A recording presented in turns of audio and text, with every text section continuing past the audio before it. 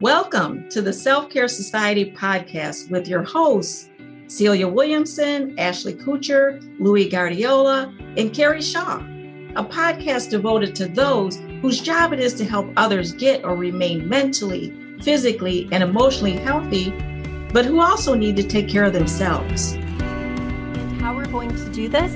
By first showing you the filtered, pretty version of success, and then the real struggles, real work, and raw grit it took to get there, how they took care of themselves and also achieved their goals while doing it. Together, we will work with you to improve and maintain your internal health and growth while helping you achieve your external goals and your next professional achievement in life. And we're excited to show you how to follow your own individual and unique path and achieve the dreams you have while taking good care of yourself. So let's get started. In today's podcast, I'd like to talk a little bit more about self-care and the things that we're doing that may appear to be self-care activities, but are not really truly nourishing and helping with our resiliency from a stressful day. And I'd also like to talk about gratitude and how we can use gratitude to help fuel our tanks so that we feel rejuvenated, that we feel empowered to take on the stress of our day. So is it numbing or is it self-care? So taking care of yourself is a very important element in combating compassion fatigue and bringing about compassion. For those of us who suffer from chronic exposure to stress or secondary trauma, we are left exhausted. Think about a day where you've had to deal with a lot of things. At the end of the day, you just, then exhaustion may look like different things. Just physical exhaustion. It could be headaches, any kind of physical symptoms, stomach not feeling good, feeling a little nauseous, etc. So what are we doing to help combat those negative symptoms? Because these things could lead to burnout. So unfortunately, some things that we choose in terms of self-care involve numbing our emotional connections. What I mean by this is creates a disconnect when we need to do is to reconnect. There is a valid need to transition from work to home. We all occasionally need to unwind from a long, challenging day, especially for those of us who work in stressful environments. However, this should also involve identifying feelings, not just numbing them. So that's that piece about numbing or self-care. The numbing can look like things like vegging in front of the TV, boredom eating, not because you're needing to refuel nutritiously, but just eating because you're bored. It could sometimes involve substance use, a glass of wine here and there, and it just increases. So it could become, again, not good for us. Playing repetitive games on your phone, mindlessly scrolling down social media. I'm guilty of that at times. But none of these activities are necessarily harmful. They just lack the nourishing connection that real self-care can provide. Also, it can be difficult to seductively numb negative emotions without losing the positive ones. So we are inadvertently denying ourselves a source of genuine healing and revitalization. So keeping in mind, it's not just the activity itself that's the problem, it's how you're engaging in it. It's up to you to determine if you're engaging in an activity to numb or is it an activity to connect. I think one of the things that will be helpful to help you decipher whether you're numbing or actually doing self-care is first list 5 activities you have participated in the last month. So list out, what have you done in the last month? So it could be, watching shows, etc. And then after you list them, ask yourself the following questions for each activity. Does the activity help me to feel rejuvenated, So, is what I'm doing is watching TV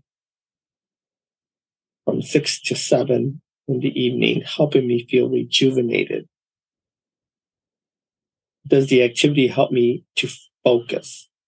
Again, does that activity of watching TV that I'm using to unwind, does it help me focus? Does the activity increase my awareness? So does the activity help you identify that, that you are having a stressful day, that you need to be able to mitigate that by some activity, which is what you're doing, and is that working for you?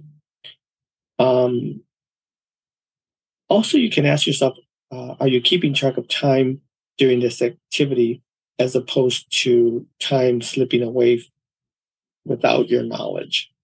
So can I keep track of my time during this activity as opposed to time slipping away without my knowledge? Does the activity help me to sleep better? Sometimes we go to sleep and we think that maybe having the TV on will help you go to sleep. And actually it's not, because it's causing you to be connected and keep your brain moving. So again, when you pick an activity that you choose to unwind, pick activities that you can answer yes to the above questions. Again, summarizing, does this activity help me feel rejuvenated? Does it help you focus? Does it help you increase awareness of your fatigue and the need for rejuvenation? Can I keep track of the time during this activity as opposed to time slipping away without your knowledge? And does this activity help you sleep better? So those are some things I think that just checking and ensuring that, maybe sometimes just going for a walk around the block, enjoying the evening, saying hello to neighbors, etc. Those may help you feel rejuvenated and help you unwind, as opposed to maybe sitting and watching TV that may not be a way to rejuvenate you. It's just killing time. So the other thing is that I mentioned earlier is, are we practicing gratitude? And by that, it means that are you giving yourself positive reinforcements of things that you were grateful for that day? Because studies have shown that there's a link between gratitude and well-being. It is also a great coping skill for dealing with stress, anger, or depression. The practice of gratitude helps us shift our perspective from scarcity to abundance. So gratitude is a resiliency that can be developed. So you can work on developing this gratitude. And it's really very simple, and it can help rejuvenate us. So like most of the things in terms of resiliency, things that we practice, it involves changing our thinking and cultivating a habit through practice.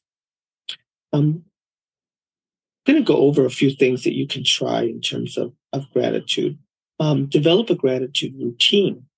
Set aside a moment each day to list at least 3 things for which you are thankful for. You can say those out loud to yourself, but sometimes it is helpful to write them down or even share them with others. It might be something that you might want to practice as a family with your significant other, children, etc. Is just, some folks have done it at a meal when they sit down together. That everybody goes around and says one thing that they were grateful for that happened that day. And when you're doing that, you want to include, are you grateful in relationships that you have? Having simple expressions of appreciation can be verbal or written. Sometimes it just takes practice. So again, you can, as you're sitting with your children, you'll say, I'm really grateful that you have been able to accomplish blank, or that you are doing well in school, things that you can improve in your relationships with your significant other. I'm really grateful that I have you in my life and that you're supportive. So expressing gratitude in your relationship with others is important, even with your colleagues. saying, I'm really glad to be working here because I'm really grateful of all the things I've learned from you as a colleague. And then trying this gratitude in the face of adversity. So when life hands us a problem to be solved, we also start by thinking about difficulties of the situation. So sometimes we have a problem, we're like, oh my goodness, how am I going to deal with this, etc. But instead of looking at the glass half empty, instead look at it as a glass half full. Begin by thinking of the resources that can help you find a solution. Okay, I have this situation, but you know what? Such and such has said that they would be able to help me take care of my child if I was ever in a bind. I will take them up on that. So that is a positive way of approaching a situation versus, oh my God, I'm not going to be able to attend my support group today. So whether it is another person or your own resiliency resources, for that you can be thankful. So I'm going to go over some practicing gratitude guidelines. So listing 4 things which you are grateful for today. So start out with that, list 4 things which you are grateful today. I'm grateful that I have a supportive significant other, things like that. Also list 4 things or experiences for which you are grateful for. I'm really grateful that I had time to spend with my cousin today. Or I'm glad I had the experience of attending a workshop on self-esteem. Any experience, try to list out 4. List out 4 skills which you are grateful for. I'm grateful that I am a good listener and people find me comforting in the ability to listen to their concerns. So any skills that you have that you are grateful for. And then finally, it is 4 people in your life for which you're grateful for, listing 4 individuals, either in your family, significant others, extended family, or even colleagues or coworkers that you are grateful for. So again, practicing those things from basically gratitude is coming from positive, proactive thinking that helps you be empowered versus the negative things that are causing burnout, that if we fall in the trap of just focusing on, I can't do that, or this is too much, that it can just continue to dig deeper versus handling things in a positive way. Again, the glass is half full, not looking at the glass as half empty.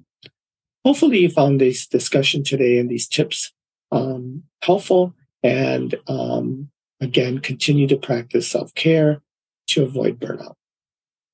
That concludes this week's episode. And remember, it's not selfish, it's self-care.